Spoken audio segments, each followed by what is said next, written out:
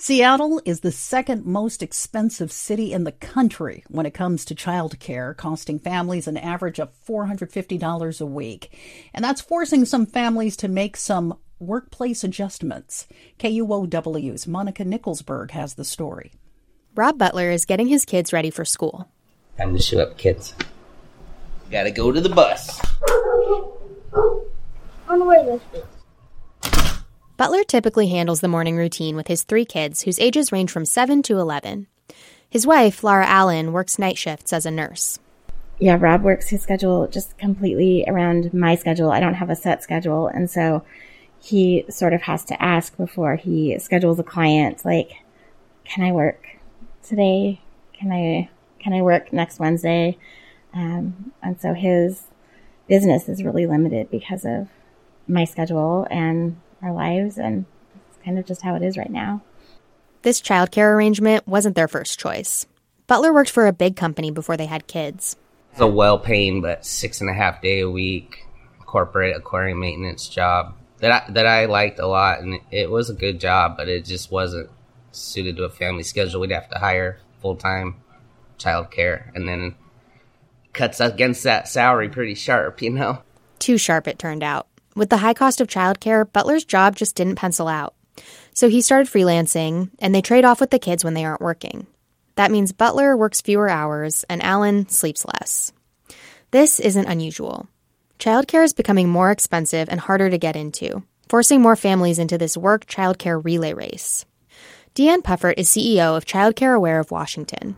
It just puts a real strain because essentially what ends up happening is, despite there being 2 adults in the home, you end up with the children in a way that feels very single parent. So you don't get the support of 2 adults in the home being with the children, but rather you're tag teaming it. Some parents have to tag team because there just aren't daycare spots available. Monica Neal works as a therapist 4 days a week. Her husband often works nights as a police officer in the Tri-Cities. Neil said they're trying to get their 16-month-old into a preschool program. What I've heard is some wait lists, depending on the school, will go for like 3 years. Because like 2 years ago, I didn't know I was going to be pregnant, let alone like know that I had to sign her up for preschool already. That's wild.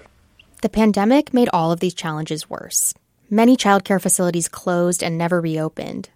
And pandemic relief money for childcare just dried up. For Sky Henley, the difference before and after COVID is palpable. She has 4 kids, 2 teenagers and 2 9-year-olds. Our experience with both of those sets of children has been really, really different. She used to have drop-in childcare at the community center down the road, but it's closed now. Henley is an interior designer and her husband works in finance. He starts work at 4 a.m., and she tries to schedule clients in the afternoon. They switch off with the kids. Henley said it was a choice between paying for her mortgage and childcare. I definitely can't pay for soccer and my mortgage and some childcare. I have to pick. So we've chosen soccer and mortgage and putting together this bizarre schedule where my husband is exhausted all the time and we barely see each other. Henley acknowledged that her family has a level of privilege that many don't.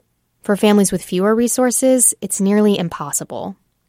I spoke with parents who had to leave work entirely because they couldn't find childcare for kids with disabilities. And for single parents, there isn't a partner to trade shifts with. The childcare crisis is a problem with no easy private sector solution.